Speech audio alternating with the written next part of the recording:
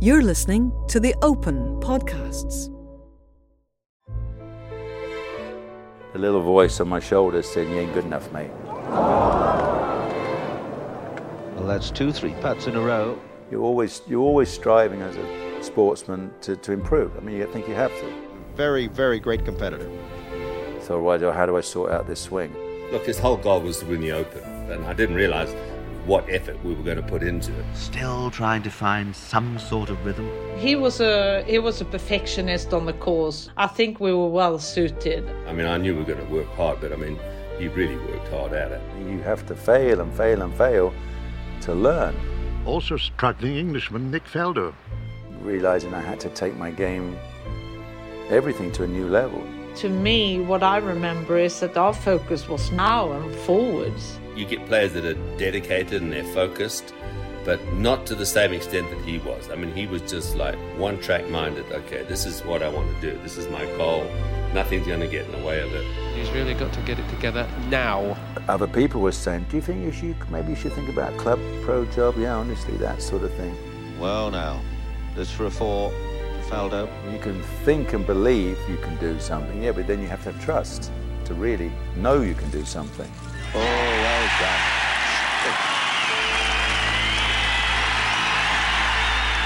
It's quite a journey. It's not a 5-minute job, this game, is it?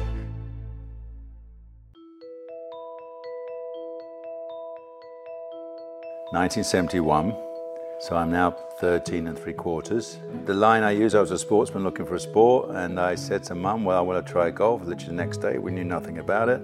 We knew there was a club on the other side of town, Welwyn Garden City Golf Club, and I went down to that afternoon, I believe, and booked half a dozen lessons with the assistant, Chris Arnold. So I was having my little lessons. My next door neighbour gave me a 7 and 8 iron. You remember those old ones with the old plastic cover around the shaft, old slippery leather grip. And I went rummaging through the bushes and found 20 golf balls. Mum was a dressmaker. She made me a little bag, put my 20 golf balls in. So I played my first round of golf on my 14th birthday. Mum and Dad bought me a half set of clubs called St Andrews. And I played all right. I didn't know the rules. I didn't know about, losing a ball, that sort of thing. It's hilarious. I 3-putted the third green, and I said, that's stupid. I'll never do that again. And so, things you didn't know. And so I know I hit it, say, mid-80s, something like that. Something I didn't. So I lost a couple of balls. So might have broken 90 first go. It's not too bad, something like that. My name's David Leadbetter. I coached Sir Nick Faldo from 1985 till 1998, so pretty much during his heyday. He was just one-track minded as far as wanting to become the best. And so, I mean, it was you get players that are dedicated and they're focused, but not to the same extent that he was. I mean, he was just like one-track minded. Okay, this is what I want to do. This is my goal. Nothing's going to get in the way of it.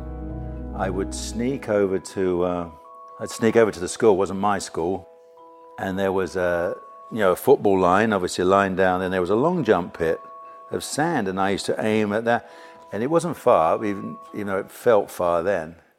It was probably 60, 70 yards or something like that. The hilarious bit was I went back and saw that long jump pit years later, because I'd be cross if I didn't get 18 out of 20 in the long jump pit, right? And I went back 10 or 20 years later. That long jump pit is 8 foot wide, and 15 foot long. I mean, like any normal long jump pit. So that was like, wow, I'm losing the head because I missed that thing. So now I'm engrossed. It didn't take long. So luckily, a year later, by the time I'm 15, it's like, that's it. I want to be a pro golfer. I'd made that decision. I'm Fanny Sunesson, and I caddied for Faldo for almost 14 years. He had an amazing feel. I mean, people talk about him being very static is not the word, but people talk about him as being very methodical. And I mean, in a way, if you looked from the outside, it looked like he was with his swing. I mean, he was so stable with his swing most of the time. But I mean, his feel was amazing. The exactness of his shots. He hit shots that not many players have done. So I then left school at 16, the next year, and headed straight to the practice ground. And that was it. And I lived at the bottom of the golf course at Wellington City, and there's a famous fir tree there, which is still there, and that was my spot, tipped the balls out. And all I had was a green, a bunker, and a flag. That was probably what made me into the golfer I am, because number one goal was to hit it over that bunker and stop it before the flag. And so every single shot I hit had a purpose. It was like hitting to this flag. Just by accident, I learnt, intention, make an intention on every single shot. So as I got better, I'm hitting fades and draws, and then to make things exciting, I used to, we were so much into slow motion in those days and, rhythm, tempo. So I actually got really good. I could, from my little 7-iron spot, I could hit a 2-iron and hit it in slow motion and hit this thing just to fly, and get onto the green. So then we'd hit hooks and fades, and then you'd whack it in the bushes and go in the bushes and play it. And he did it at a time where golf was different. The ball was moving more if you missed it. The golf clubs were different. They weren't as forgiving. The shafts were different. The feel he had for, if he had 5 clubs that were the same weight, same head, same everything, he could feel the tiny, tiny, tiny difference. Same with gloves. His feel was unbelievable, and people don't know that. He had so many shots in the bag. The way he could hit half shots. Today a half shot is not required as much because golf is different today. So by the time we get to 1975, I started that year off about 3 handicap. But then I entered the Berkshire Trophy, and I won that. I win Berkshire, then I win the English Amateur at Lytham. I won the Youths at Panel. So then I tried University of Houston. They said, well, this is the thing to do. Cut long story short, I hated it. Nobody practiced. I lost all my morning practice time. I meant to be in the classroom. Couldn't handle. I'm like, when am I going to practice? They just played. They didn't practice. So I lasted 10 weeks. Came back. I won the Claret. And it was like nobody was interested. And my girlfriend's dad said, well, you should think about turning pro. And back then you had to apply to the British PGA. Then they had a meeting. And they got me in. And so went off to the French Open was my very first event. Yeah, and so then that would have led up to West Lancs, and I won the qualifying there, led the qualifying, which got me into Birkdale. Who I thought brought a great breath of fresh air into this championship, and I think there's a great future ahead for him. It's nice to savour some of these great moments, the moments of the 1976 Open Golf Championship. I think I finished about 30th, something like that, middle of the pack, something like that. Because I vowed, my comment, well, I can do way better than that. And people are like, oh, yeah, who do you think you are? And all that sort of thing. I actually first met Sir Nick at a tour event on the South African tour. He was actually, I think he might have been about 18 at the time. This was Nick first turn professional, so he was probably 18. I remember I met him at Victoria Falls. They had a tournament there at Victoria Falls, and so I met Nick then, and obviously I'd heard about him. And he started playing golf when he was 15 in actual fact, so pretty rapid rise up the ranks, shall we say. I think he won the English Amateur. So my first goal then was to finish in the top 60 of the Order of Merit then, and I finished 58th with a couple of grand, like 2,100 or 200. Amazing. I think I and Sandy Lyle might have been the last 2 that got on tour because we were full internationals, full England international. So I never went to qualifying school to get on to the British. It was the British tour then. So you jumped in your car and you went up and down Great Britain, and I was only allowed to receive prize money from the Open events. So the German and the Swiss Open was important to make some money at those. So I didn't win a lot. Faldo turned professional in 1976. His earnings that year, a bare £2,000, 330 of them gained by finishing 28th in his first Open at Birkdale. But then amazingly, the next year, 77, it was Ryder Cup year. So now it's like, wow, this is my goal, to make the Ryder Cup. And I finished 8th in the Order of Merit, and I made the Ryder Cup team. And we must sometimes pitch in young, unproven professionals. So that now, this year, frightening chances of fame or failure await, perhaps most interesting, Nick Faldo, 20 years old. Well, you play for yourself, but really you never think of that. You're thinking of the 12 other guys, you know, to make up the team. And then, as Tony Jacklin said, you're also playing for, you know, 52 million people. And when he said that, that shook me. You know, I thought, gee, you know, that's scared the daylights to think that, you know, I'm out there and everybody's watching you. And I had obviously a great Ryder Cup, won my 3 matches, and then I played Tom Watson in the singles. He was Open champion. Faldo with this. For the match, he gets it in, and what a marvellous 3 days this youngster's had. Winning 3 points out of 3. All at the age of 20 and on a course where he won the English Amateur Championship in 1975. The Ryder Cup Series has again found justification by fine exhibitions of golf and by the arrival of Nick Faldo. I've played with Jack Nicklaus and Tom Watson, and it really can help. Plus the fact of if you actually beat them, then you think, well, what's stopping me now? And then things really happened, because I then had joined IMG with Mark McCormack. Back in the good old days when my contract with Mark was a handshake. And he got me in the match play, gave me an invite to the match play, and then gave me an invite to the long comp, which in those days was really high society. God, it was, because there was only 8 players. Because Arnold was there, Jack was there, probably Seve. I remember doing a photo shoot with Arnold Palmer and Seve, so that was very cool. And Gary played, he took me for dinner, and I had Dover sole in Paris, and it was £12. And I remember calling my mum and dad, I've just had a piece of fish for 12 quid. I mean, I was paying £2.50 for my B&Bs, you know, in those days. So it was quite something. And then it was St Andrews Open.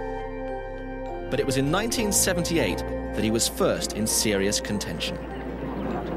This is Britain's young Nick Faldo at the 7th. Second shot to one of the familiar big double greens. Faldo's 1 under par. Hard to imagine that Faldo is barely 21. And a majestic stroke from him. And up ahead, Nick Faldo at the 18th. He's got to come over the Valley of Sin, that big depression sitting right in front of the flag, nips it off the road, which runs across the 1st and 18th, known as Granny Clark's Wine, and looks to be very good indeed, and it is. A real chance for a birdie 3. Young Nick Faldo, coming hero if ever I saw one. Spectators poised everywhere. And that's a birdie, a round of 70, that's 3 under par, but the 3 rounds played and very much in contention. And I played nicely. Long story, I finished 4 back, I think, from Jack winning. And that's when and I really felt it on the Sunday. I woke up and my chest felt like, wow, like someone had a ton of bricks on me, and my mother was really sympathetic, you know. I said, well, get on with it, sort of thing. You know, I said, God, I feel like I've got a ton of bricks on my chest, but, you know, get it, stupid boy, get on with it. And that's when I left St Andrews, and I thought, right, I can do this. One day I'm going to win the Open. So Faldo for 3 at the final hole. Oh, yes, go on, Nick.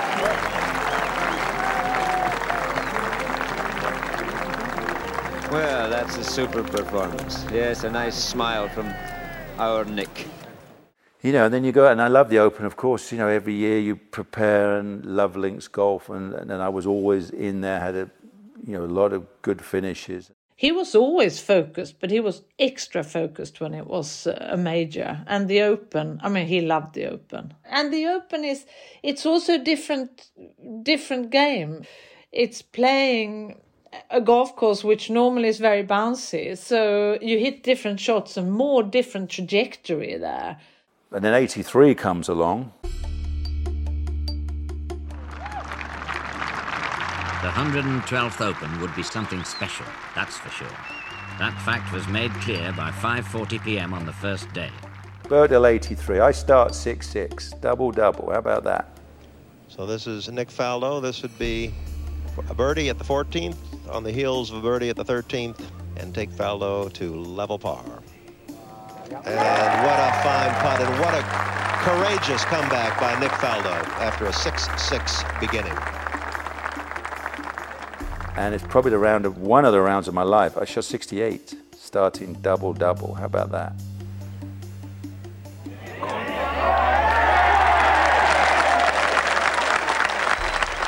So the mighty Nick Faldo makes the eagle 3 and goes to 2 under.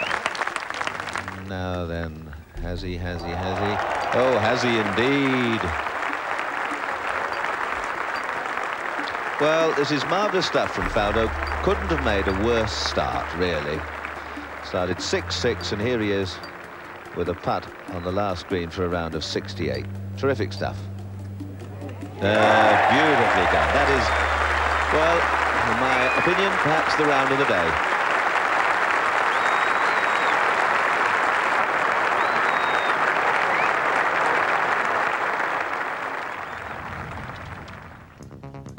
At 8 p.m, out on the practice tees, stand just 2 of the top contenders, Faldo and Watson.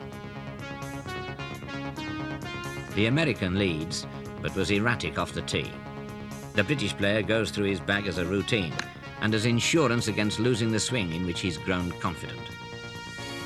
Tomorrow, to say the obvious, will be a big day. Today, Sunday, July the 17th, will be one of the most exciting days in the championship's history. He's dropped a shot at the first, and he is inclined to be quite aggressive as for a birdie.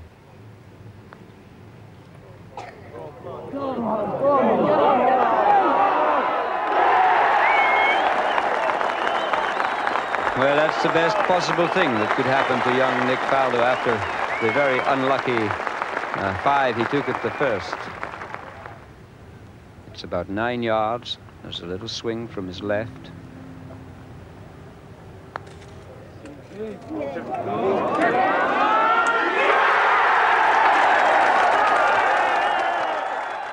Anyway, fast track, 9 holes to play. I'm leading the Open, going up the 10th fairway. Come on, Nicky, baby! Remember the Bulldog, Nicky! Well, a lot of vocal support, but I'm not too sure it's doing this young man much good at the moment. A crucial putt for Faldo. Well, that's 2-3 putts in a row. And Faldo goes to 5 under. No, that's the 3rd holeable putt we've seen him miss. And in fact, he's dropped, well, we must say, dropped strokes over the last 5 holes. And his chance seems to be dropping away. And fell apart and all that, and lost the head and blamed the caddie and all sorts of things. A couple of 3 putts in a row. And that, again, was another big learning curve of what it's all about.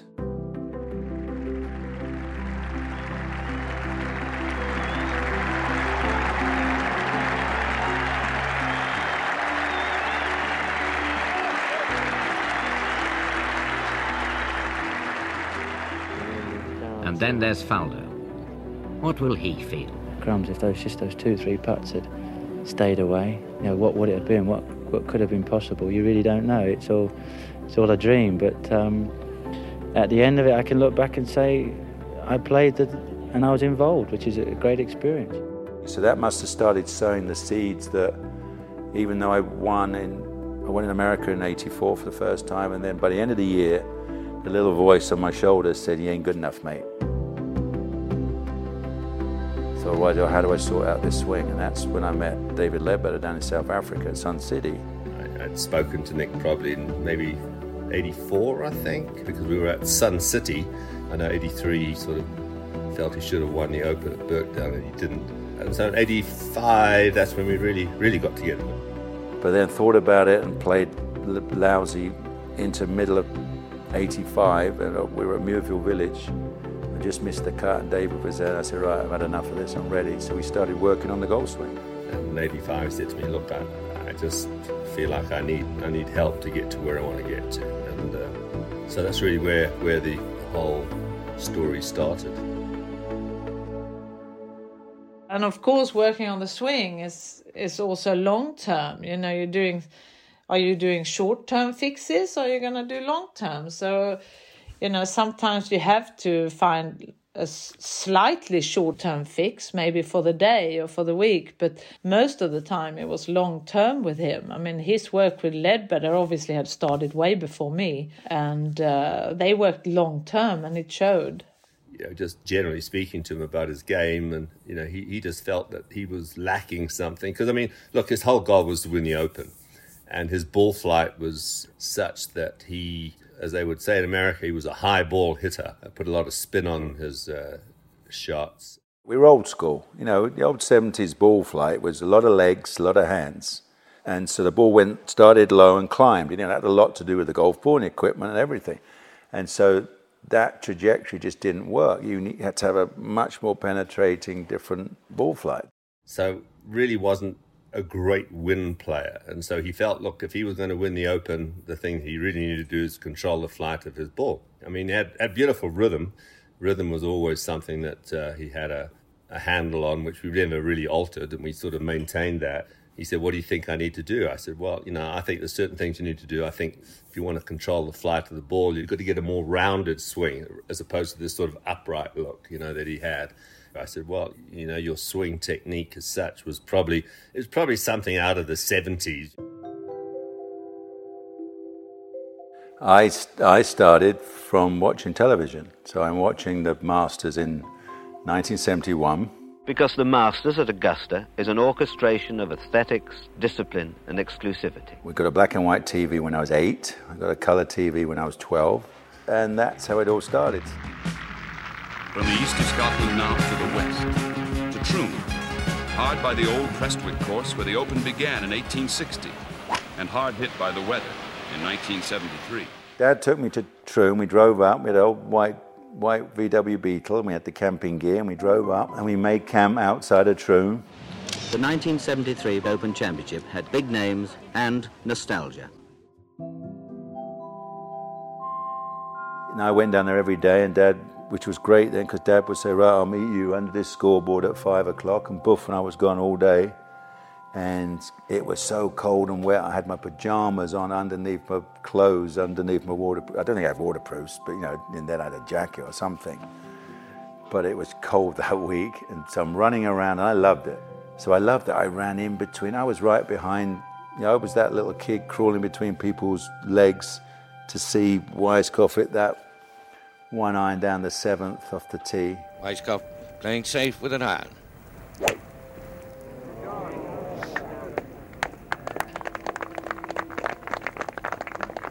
It is absolutely plumb bang in the middle. You couldn't find anything better than that, could you?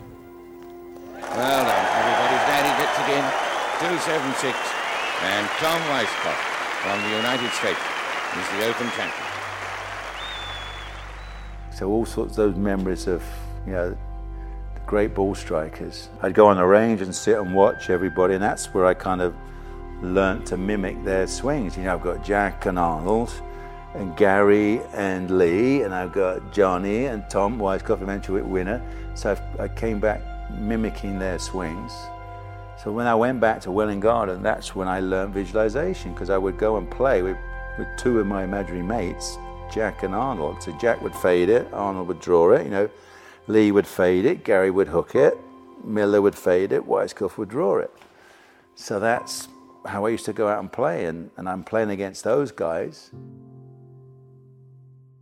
You know, if you look at old swings of Jack Nicklaus and Johnny Miller, and you go back in the day, Tom Weiskopf, great players obviously, but they had there was a certain trend about their technique, shall we say, where essentially there was a lot of sliding with the lower body, a lot of what we call reverse C at the finish, which actually didn't help people's backs laterally. You know, high hands at the top of the backswing, and that was pretty much Nick. You know, how to use the body more. I was very much willowy legs. I had the big kind of lag going back, a lot of legs. I was taught that, get to the top and say legs. And so legs went fast, and then everything. And so I developed great timing.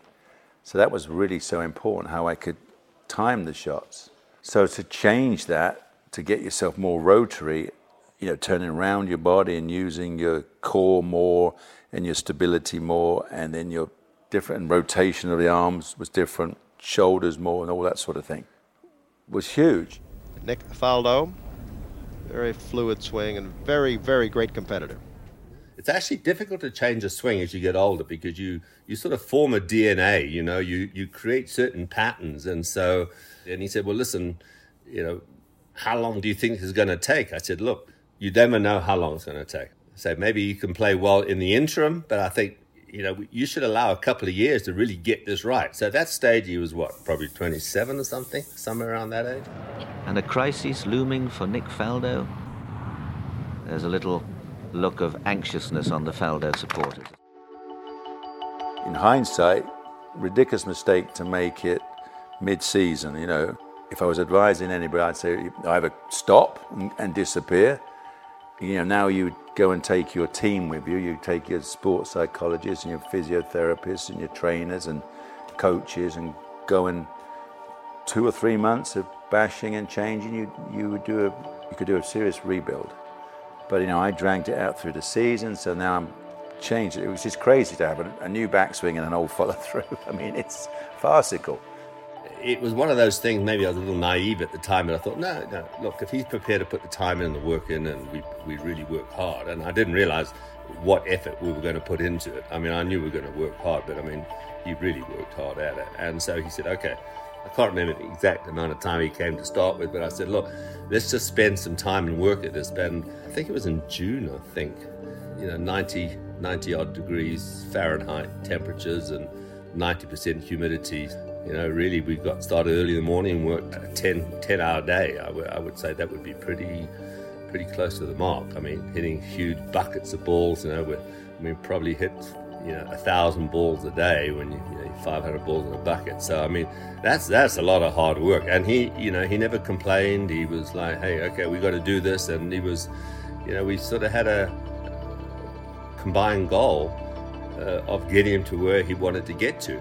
He wasn't even thinking it. It was like just trial and error all the time. And you would practice, go to the practice going, some days I'd think of something and go backwards and forwards. You might go down there 5 times in a day, working on it. And you go to the tournament and you're 4 over after 9 and boom.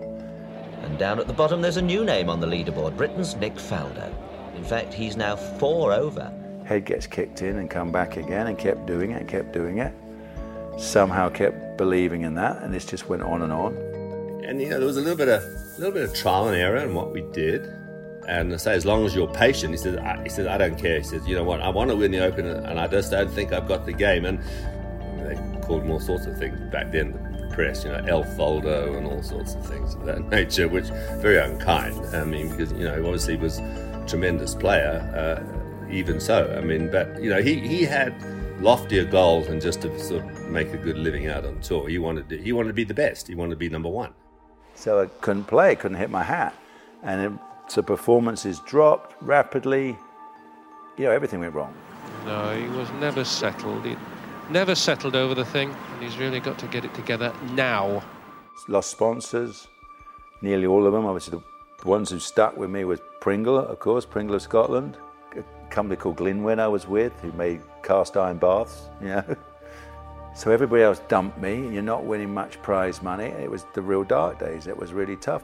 So obviously Sandy won the Open at Royal St George's in '85. And then Greg wins the next one. A great victory for Greg Norman. That would have hurt. It was like, wow, I'm not even thinking of that right now. Faldo fighting to find some of his form of a year or 2 ago. It was really tough, but somehow I kept that determination and that will to not give in. Also struggling Englishman Nick Faldo. He's been in the wilderness for the last 2, maybe 3 years, working on his new swing. Still trying to find some sort of rhythm. And that's the way it's been going all day for him. In fact, all season. If it was anybody else, I mean, I think they would have sort of chucked it in and said, no, gee, this is ridiculous. He was missing cuts. In fact, it turned out he actually had to finish in like the top 10 in the last round of the year to keep his card. I think it was at Disney, which was just down the road from where we were. I had to finish second in America to keep my card at Disney, and I did. So, it's amazing what you can do.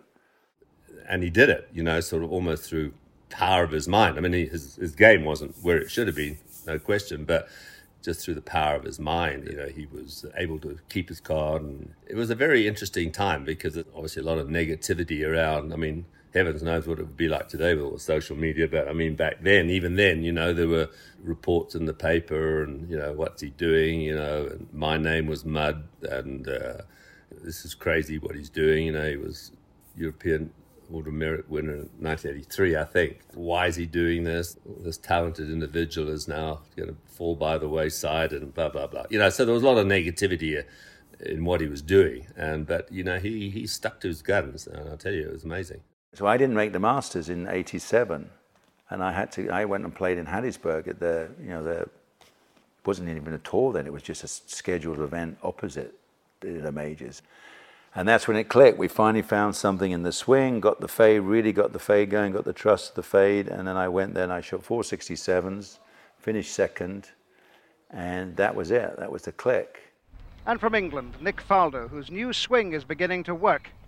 He's playing again as well as he did in 1983 when he won 5 European events.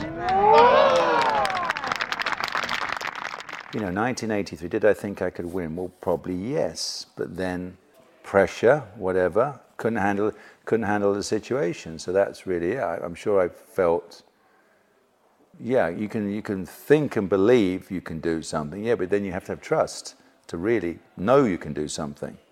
So I guess I hadn't found the knowing. I know I can do this. You get that element of doubt caused by failure, but that's how you learn, isn't it? That's how, we know that. A lot of people still fight that. I mean, you have to fail and fail and fail to learn. So that's what I put together, and realizing I had to take my game, everything to a new level. The game and trust is a massive word, and if you trust your swing, so you can put that club head onto that ball under any pressure. You can hit your fade or your draw, you can do whatever you want to do. It was from that slough of despond that Leadbetter had dragged him. His victory in the Peugeot Spanish Open signalled a return to the big time and was the launch pad for his career to enter the stratosphere of golf. It signalled the end of the most barren period in his entire career, 3 years without a tournament success. After constant examination of the swing that had let him down at Birkdale, at last Faldo was happy with his game. This was to be his 15th tournament victory in 12 years on the circuit. He also had 4 other top 5 finishes in the run-up to the Open at Muirfield. Faldo hadn't had too much to smile about in recent years, but he certainly did now.